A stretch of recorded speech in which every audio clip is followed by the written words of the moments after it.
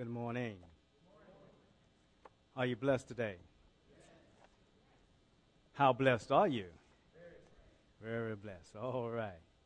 Now, those of you who were here last week, we said we were starting again in Acts, the book of Acts.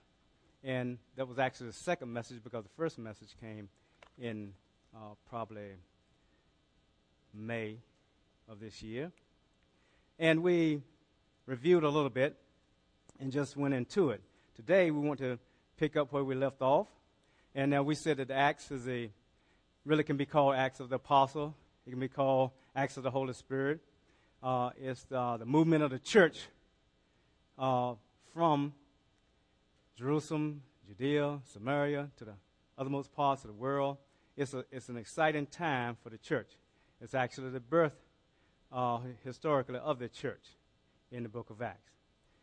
Now let's pick it up in chapter 2, verse 1. That's where we left off at chapter 4, so we'll pick it up in verse 1.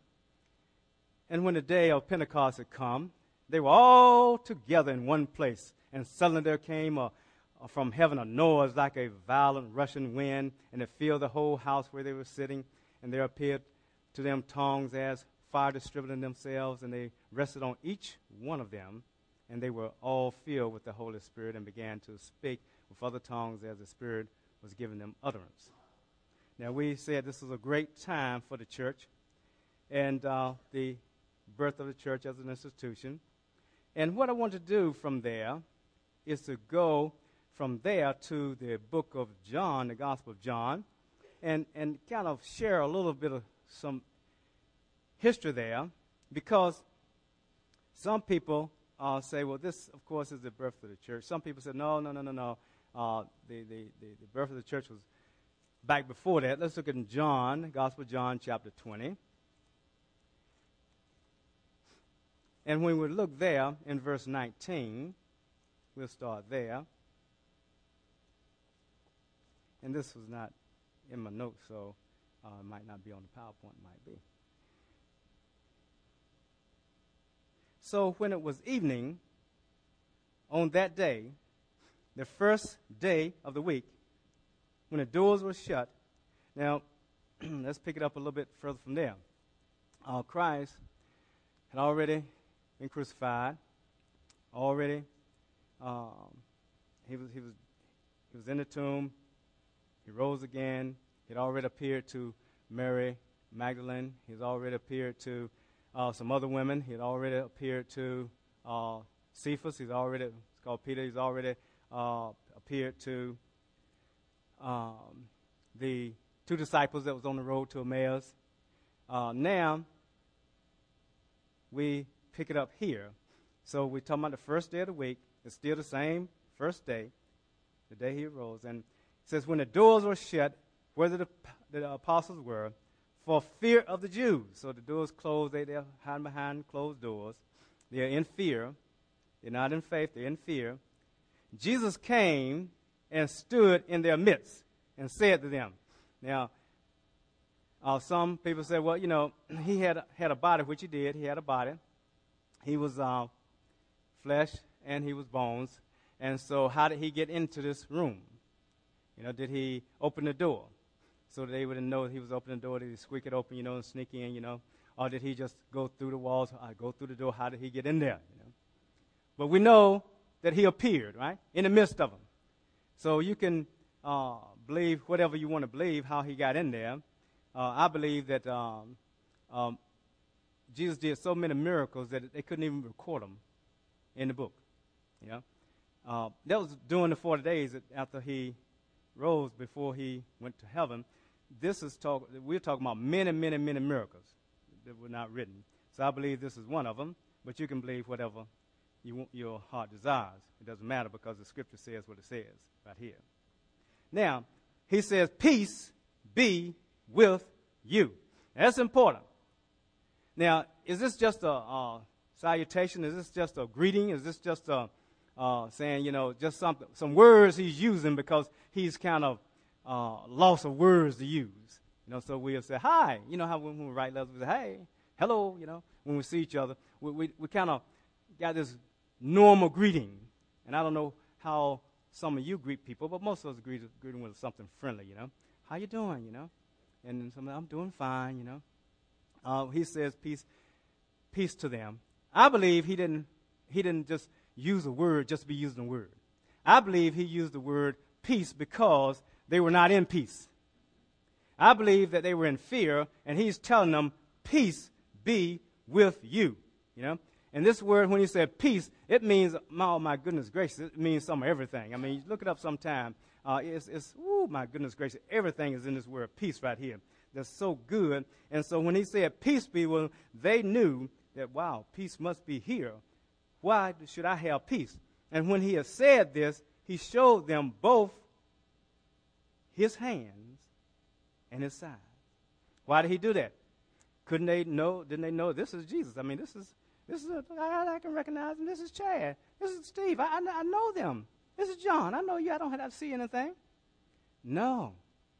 They needed to know that this is our Lord who was crucified, who they nailed to the cross, who they stuck a spear in his side. This is he. He has done what he said he was going to do. Now, I believe he had to show them this because sometimes we see and don't see. You remember we pray that, you know, God open our eyes, you know. We want to see what we're supposed to see. See, the ones that saw him on the road to Emmaus, did they really know who he was? No, they didn't know who he was, you know. Why didn't they know who he was? I mean, they didn't see Jesus. Yeah? And I don't think they knew either, so he showed them his hands, showed them his side. And so his disciples rejoiced when they saw the Lord. When did they see the Lord? Why didn't they rejoice when they first came in, if they knew him? So I'm trying to, you know, help you read between the lines, because you should be doing that. You remember we talked about how to read the Bible for all it's worth, you know, we talked about those things. You're supposed to be reading it so that you can make notes, you can ask questions, you can have all these things. So I believe here that his disciples now recognize him, and so they start rejoicing. Is that a reason that we should rejoice when we see the Lord? When we know that what he said is true. Doesn't it happen to us sometimes? Don't we get discouraged? Are y'all here today? Don't y'all get discouraged? Even though it's written in the Bible, all the things, the good things, the promises that we should not get discouraged, don't we get discouraged? Sometimes we don't see the Lord in our situation, let's say. And when the Lord shows up in our situations, what do? Rejoice. You know, we get excited. We get happy, you know. We jump for joy. We praise when we see God show up in situations. Did the blind man rejoice when he got his sight? You know, you read the Gospels, right? Did the lame man get excited when he got his legs? That's in Acts. We get excited when God really shows up and does great things in our lives, even though we know that the Word says that this is true anyway. Let's keep going. So Jesus said to them, peace be with you. Did they hear that the first time? Why do you have to explain something again? He already said that one time.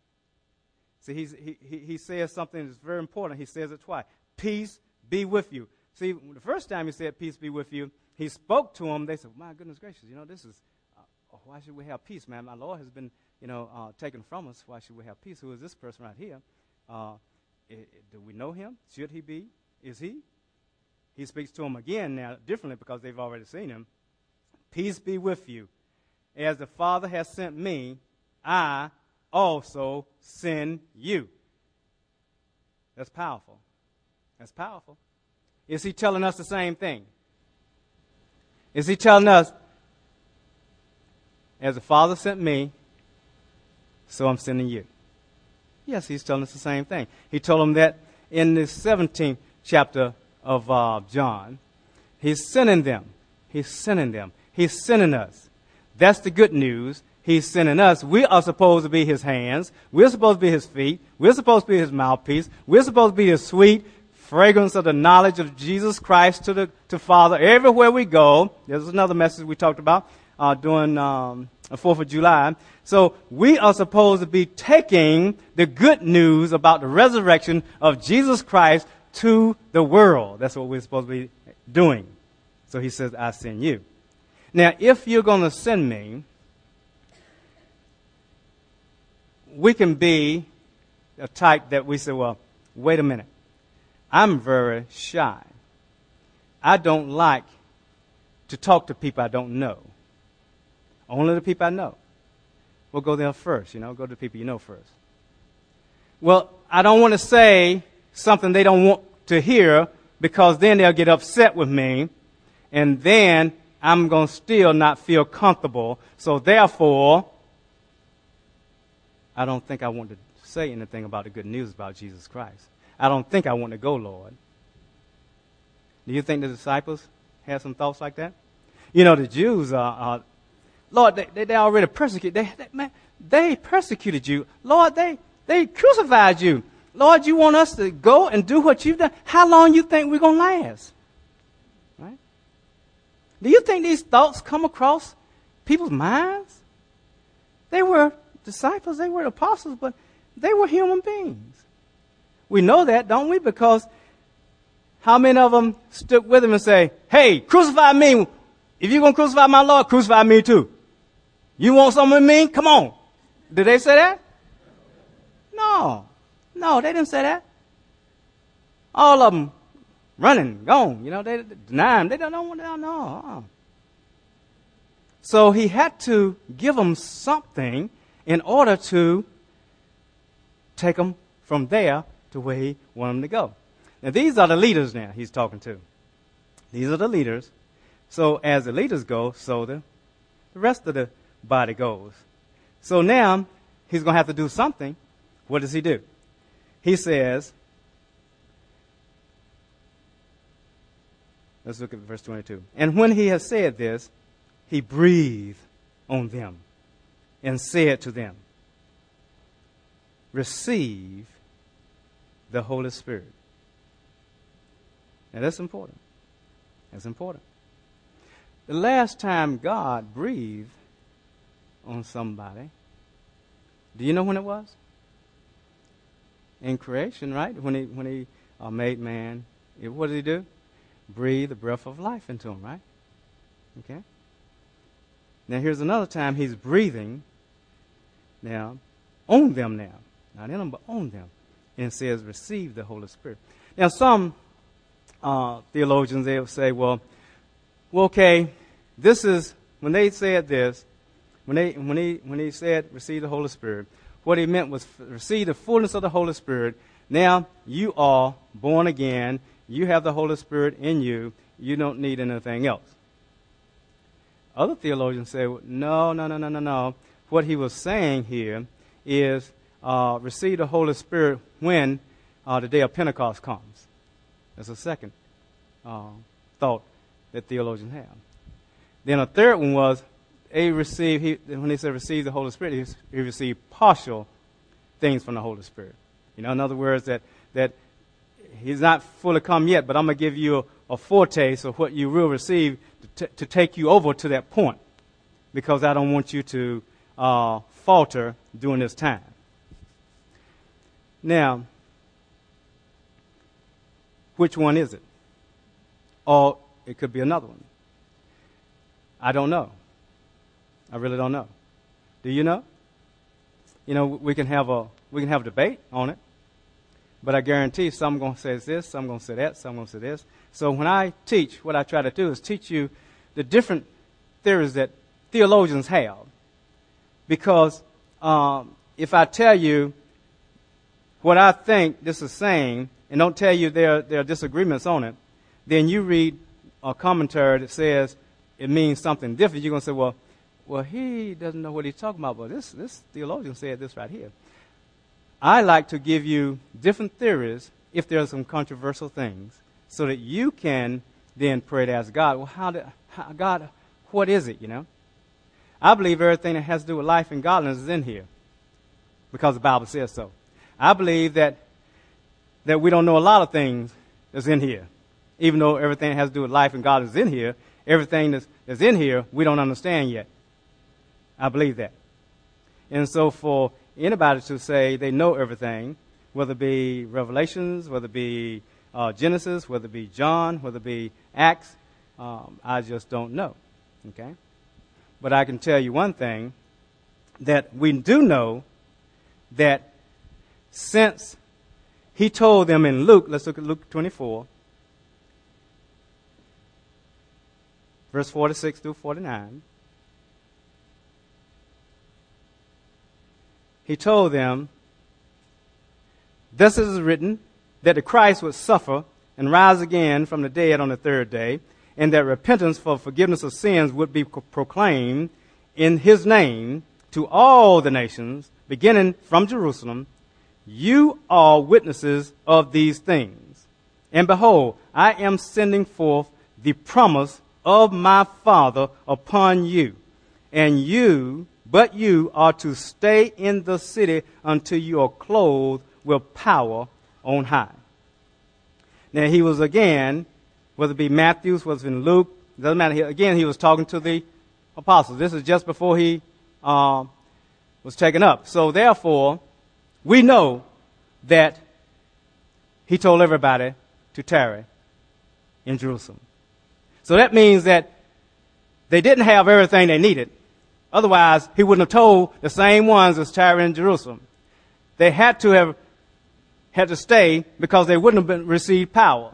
So whatever he did when he breathed on them and said receive the Holy Spirit, it wasn't everything they needed. Do you hear what I'm saying? Because he told them that they need to tarry in Jerusalem.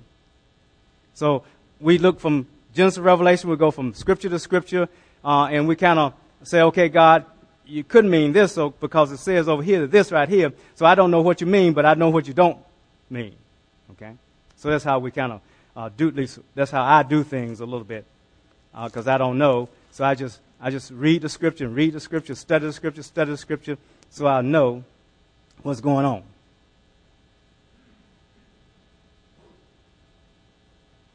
Another verse, John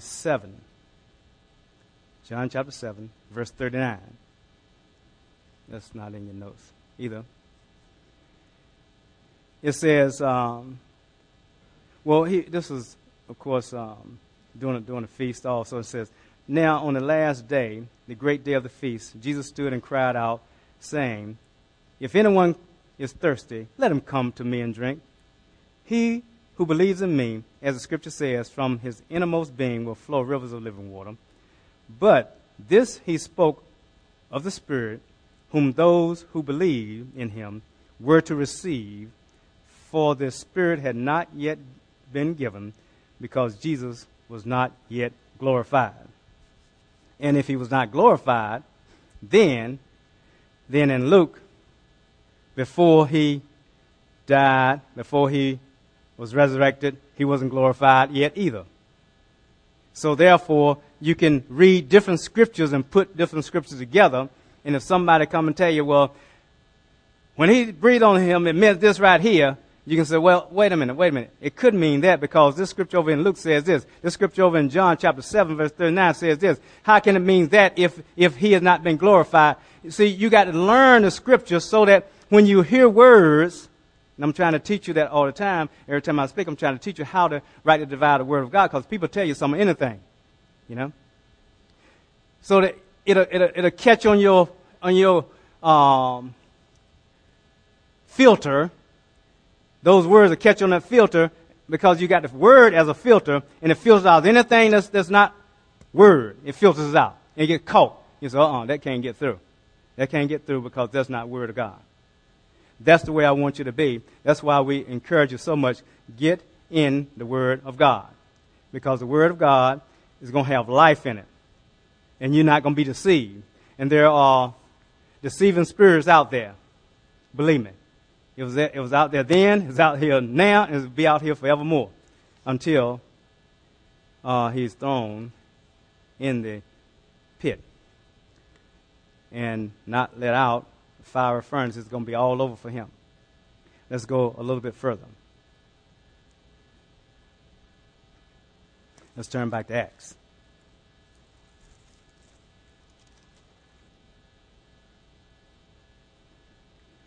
Why was it important for them to stay in the city of Jerusalem? Well, number one, it was commanded. He commanded them to stay. That's one reason. If there was no other reason that they knew of, they were to stay because he commanded it to stay. It wasn't their home. Was it their home? Was it their home? No, it was not their home. They were Galileans. They wasn't from right there in the city of Jerusalem. But Jerusalem was, in that day, the center of religious, political, economical, and cultural life. When God wants things to spread a lot of times, it's going to be where people are already gathered. It's going to be where it can be taken and run with. It's going to be in a place where sometimes it's a lot of doubt. In Jerusalem, there was a lot of doubt going on. Oh, it was a lot of persecution going on. There's a lot of intimidation going on because that's where Jesus was crucified. So they're trying to stamp out all this movement, and so that's why the apostles were afraid, because they would kill them also if they knew they were going to speak in that name again. They already killed the leader, so they were going to kill everybody else. So this is a great place to do miracles. It's a great place for the gospel to spread. It's a great place to be a Christian and say, yes, I can speak right now in the midst of Satan's territory. I can speak. But if I speak, I must have something more than just me. Would you agree?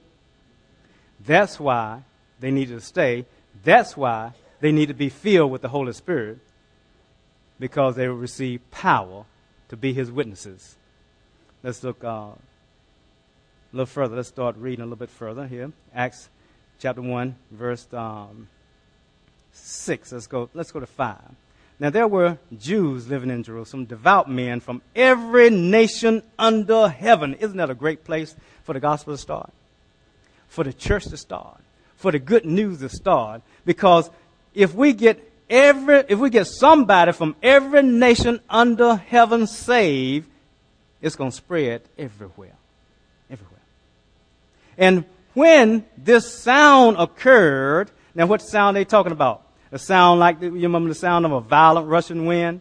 They hear the sound, and this sound brought the crowd together, because when they hear a great sound, people gather together. They said, what's this sound? It's an unusual sound. What is it? So they came around. See, miracles are happening now. Miracles are happening. The sound was a miracle. Okay.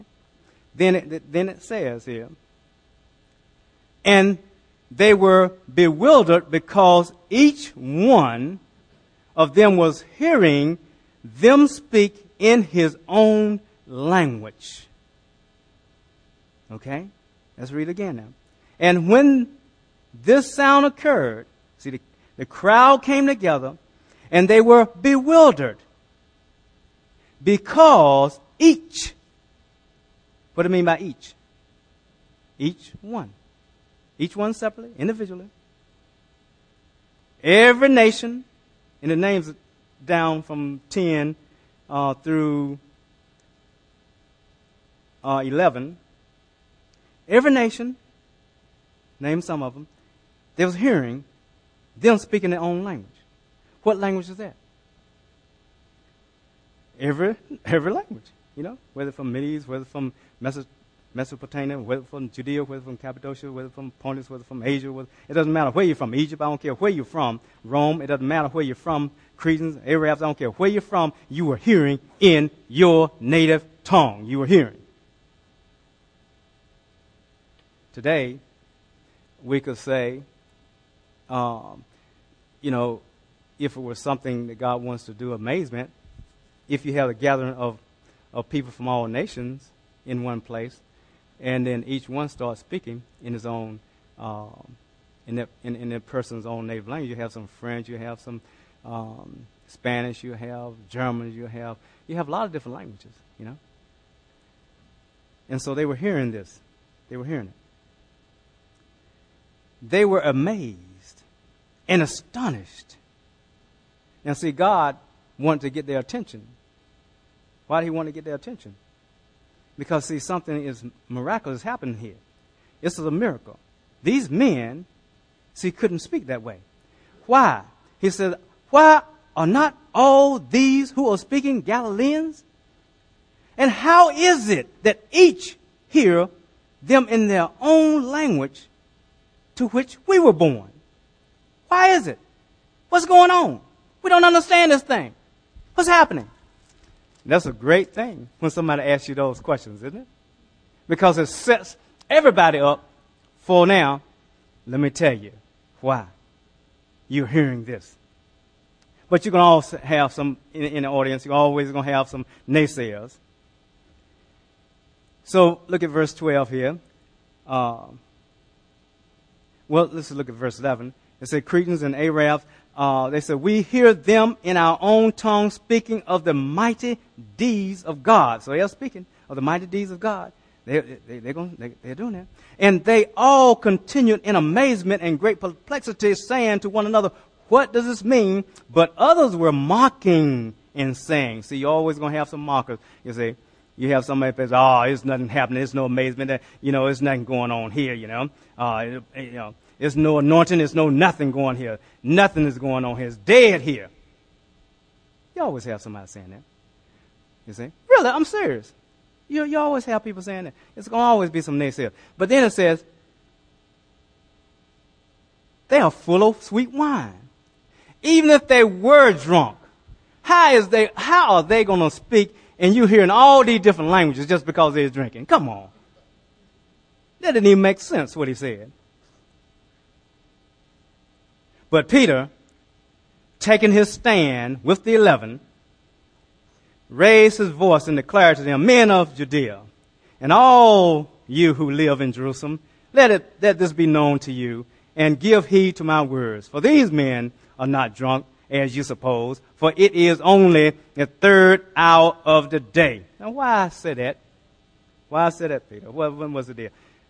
Now, alcoholics, they might be drunk at 9 o'clock, at 6 o'clock, right? But now, it's unusual to have a whole room full of 120 alcoholics, wouldn't it? Wouldn't it? Unless they broke into a liquor store, and all of them in the liquor store, So really, even though I say that this is 9 in the morning, really, if it makes sense, everybody couldn't be drunk.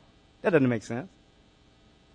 But the more theological answer would be that it's 9 o'clock, the third hour. Jewish hour starts, they start 6 to 7, 8, 9. It's 3 hours, 9 o'clock in the morning. See, they had in the Jews taking place in a feast, and they are in the synagogue partaking of the festivities. They refrain from eating and drinking until 10 and sometimes 12, depending on when the sacrifice takes place. So they say it couldn't be this, because it's the day of Pentecost. We're here because this festival, this feast. So therefore, it couldn't be that. Do you hear what I'm saying now? See, so he's discounting that these people have been drinking. So now he tells them something here, okay? But this is what was spoken through the prophet Joel. Oh. Now, here's something that, I've been sharing with you for at least 13 years, is that you need to know the Word of God, don't you? You need to have it memorized, some of it, don't you? Right? Now, obviously, if Peter stand up and he's going to say, this is what's spoken through Joel, and he's going to start quoting Joel, he didn't say, hey, Go get me a stroll. Hey, somebody go get me a Bible so I can look this thing up. Oh, bring a concordance too, because I don't know exactly where it is, Right? He didn't say it, did he? He just started saying, this is what was spoken through Joel. What was spoken? And it shall be in the last days, God says, that I will pour forth of my spirit on all mankind, and your sons and your daughters shall prophesy. We'll stop here. Now, we're talking about prophesy. What is prophesy? What is prophecy? And your young men shall see visions. Let's stop there. What are visions?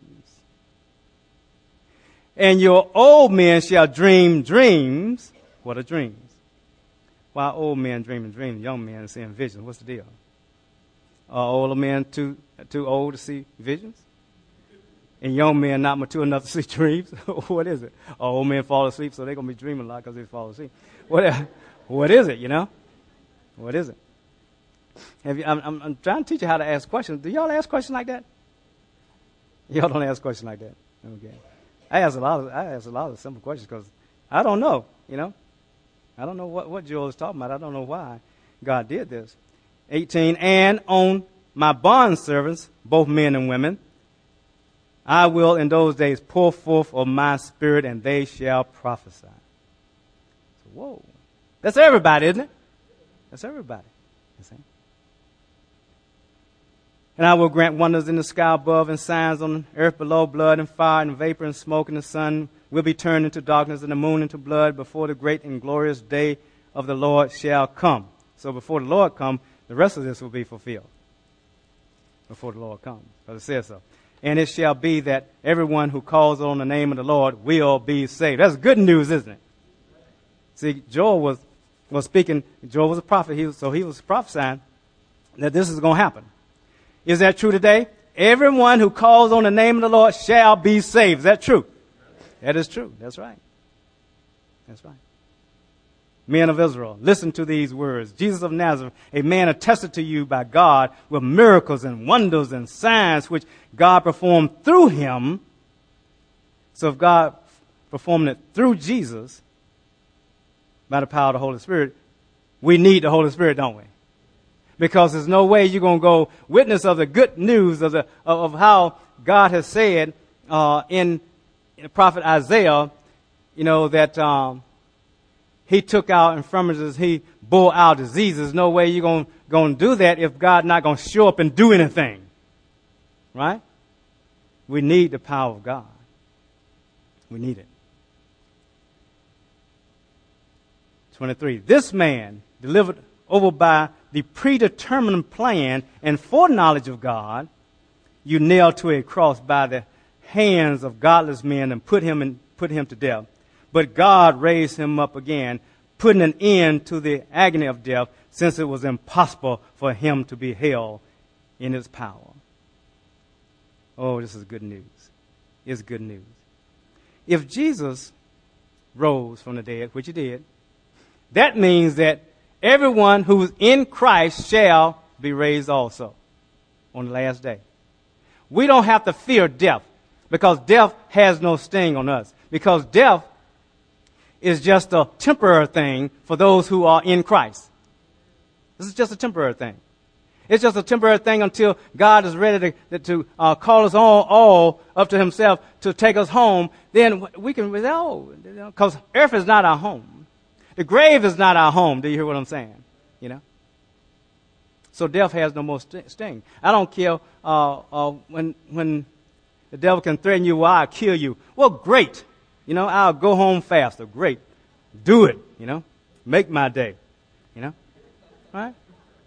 But see, we used to, before we got born again, we used to be afraid of, I don't want to leave. I don't want to, I got a car. I got a house payment. Oh, come on. I haven't lived long enough. I got some things that I want to go to Europe,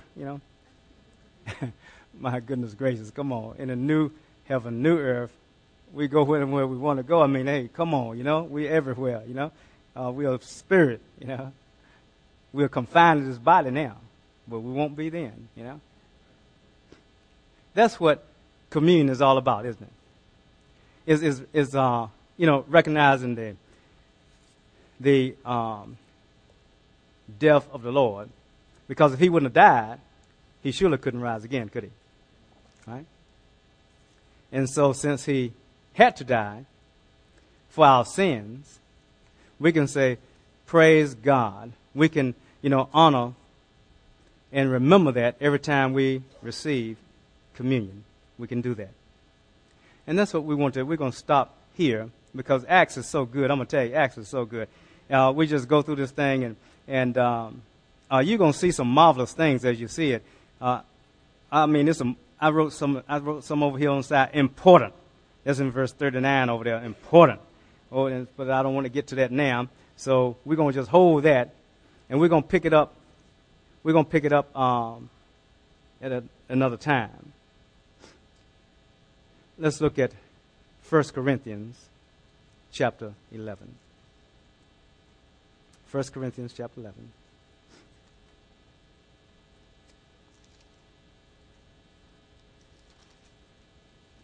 Verse 23.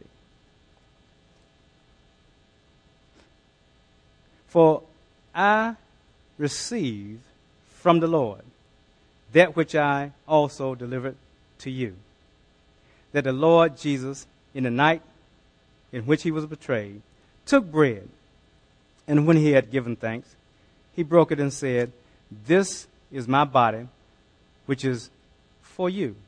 Do this in remembrance of me."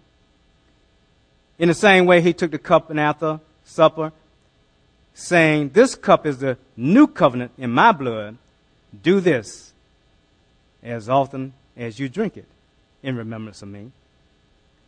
For as often as you eat this bread and drink this cup, you proclaim the Lord's death until he comes." We're proclaiming it. He died. He rose. He's alive. We serve a living God. And since he lives, we live. Therefore, whoever eats and drinks this cup of the Lord in an unworthy manner shall be guilty of the body and the blood of the Lord Jesus Christ.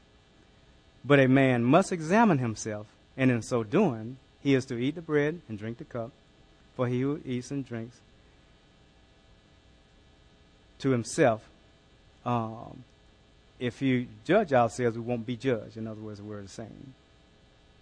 So that's what I want us to do at this time. Would the people I asked to pass out the elements come up, please? We're going to pass the elements to you. If the two of you all would take one of the juices and one of the, take one of the juices and one of the breads, and you take that section over there. And if Jason, you and Joe take the middle section, and John and you and Quinta take this section over here. We're going to pass out the elements to you.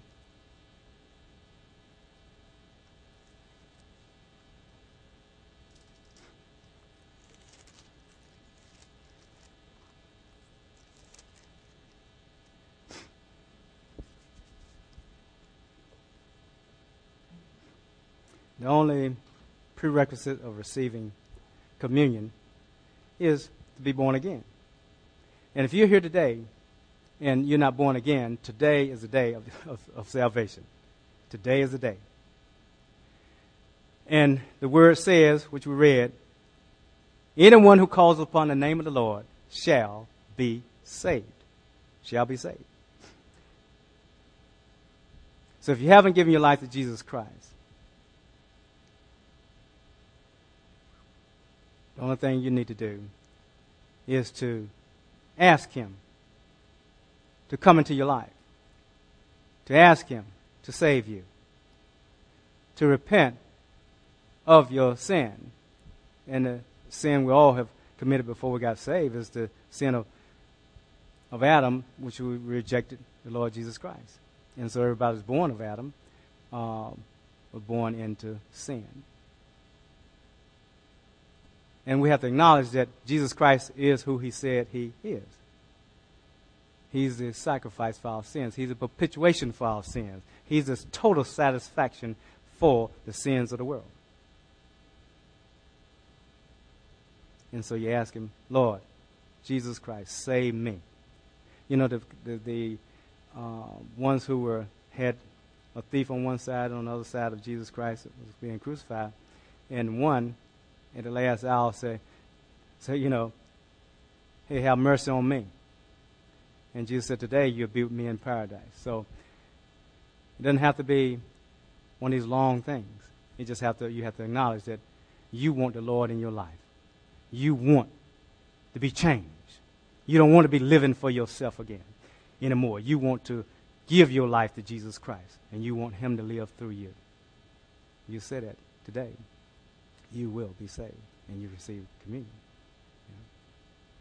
We rightly discern the body of Christ.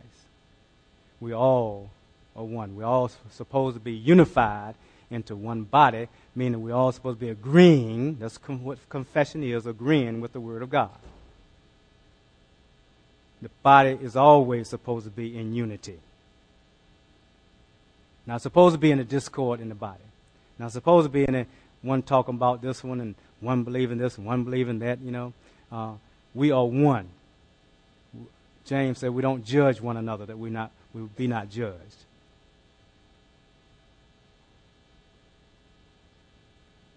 That's what communion is about. So take a little time and just ask the Lord to show you if any unforgiveness in your life. There's a time for that. Any thing in your life that, God, get this out of my life. I'm very critical sometimes of things that don't go my way, the way I think it should go. God, forgive me. I don't want to be that way, Lord. I'm holding for unforgiveness in this area over here, against this person over here, that from my childhood, from this. God, forgive them, Lord. For God, forgive my mate. Whatever it may be, you want to straighten out things as best as you know how, if the Spirit brings anything to you. You want to do that.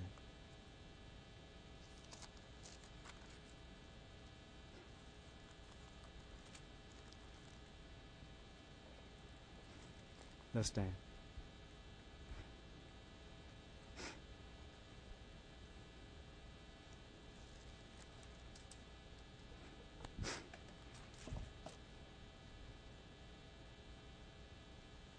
Thank you all so much.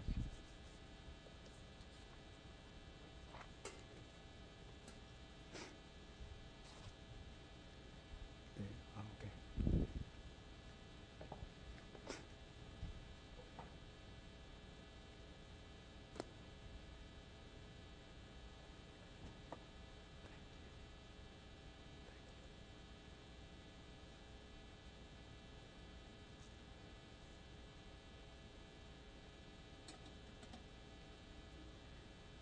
This represents the body of Christ. Let's partake together. It says often we do, remember him.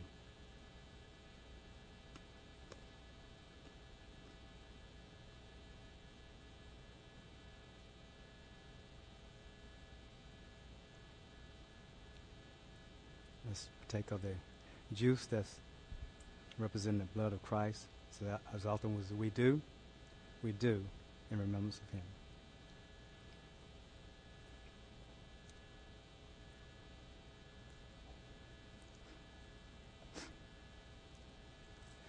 If you will hold on to that, those cups there, some of the ushers will come by and get them.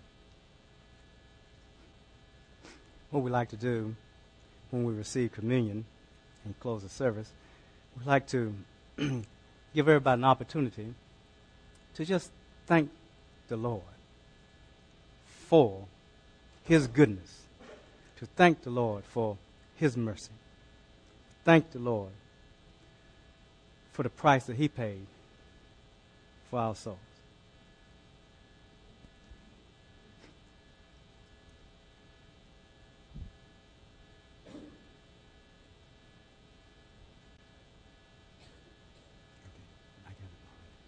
Okay, I want you to take the bread. Go and eat the bread. He says, this is my body. As often you do it in remembrance of me. And it says with the juice, and it represents his blood. Drink this in remembrance of me.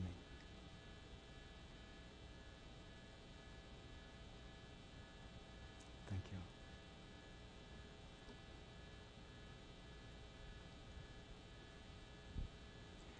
Father, we thank you for putting us in your body. We are a part of the body of Christ universally. We are not our own, Lord. We are in this body, but this body is not ours, Lord. This body is a temple of the Holy Spirit. And we are seated in heavenly places with Christ Jesus, because wherever he is, we are also, theoretically. So we thank you for that, Lord. We thank you. We thank you that we don't have to suffer and just be persecuted and have to do things in our own strength, Lord, Father. We had to do that before we were saved. Now, Father, we can just roll our cares upon you because you care for us. Regardless of what's going on in our lives, and there are things going on in all of our lives, we thank you, Lord, that we are not alone. You're with us. God with us, Emmanuel. We thank you for that, Lord. Thank you. Thank you. If you have any thanksgiving that you want to just share with the body, just thank God. Just thank God.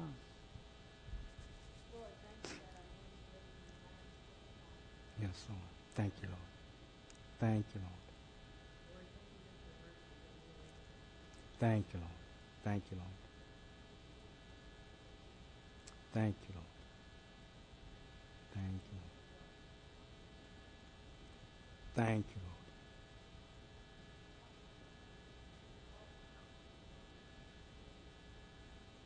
Thank you. Thank you, Lord. Thank you, Lord. Thank you, Lord. Thank you, Lord. Thank you. Thank you, Lord. Thank you. Thank you, Lord. Thank you, Lord. Thank you, Lord. Thank you, Lord. Thank you, Lord. Father, I thank you for godly men in this body. Thank you, Lord. Thank you, Lord. Thank you, Lord. Thank you, Lord. Thank you, Lord. Thank you, Lord. Thank you, Lord. Thank you, Father, to our peace. Thank you, Lord. Thank you, Lord. Thank you, Lord.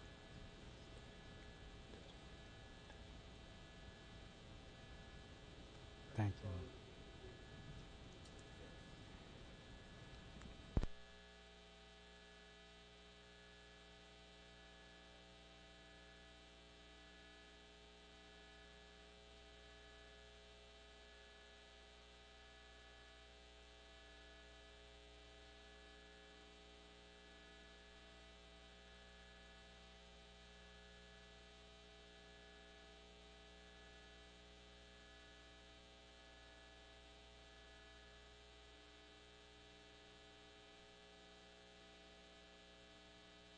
Let's close with that.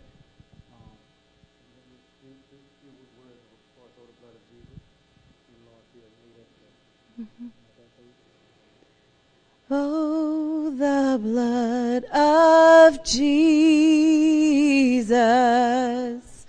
Oh, the blood of Jesus. Oh, the blood of Jesus that washes white as snow.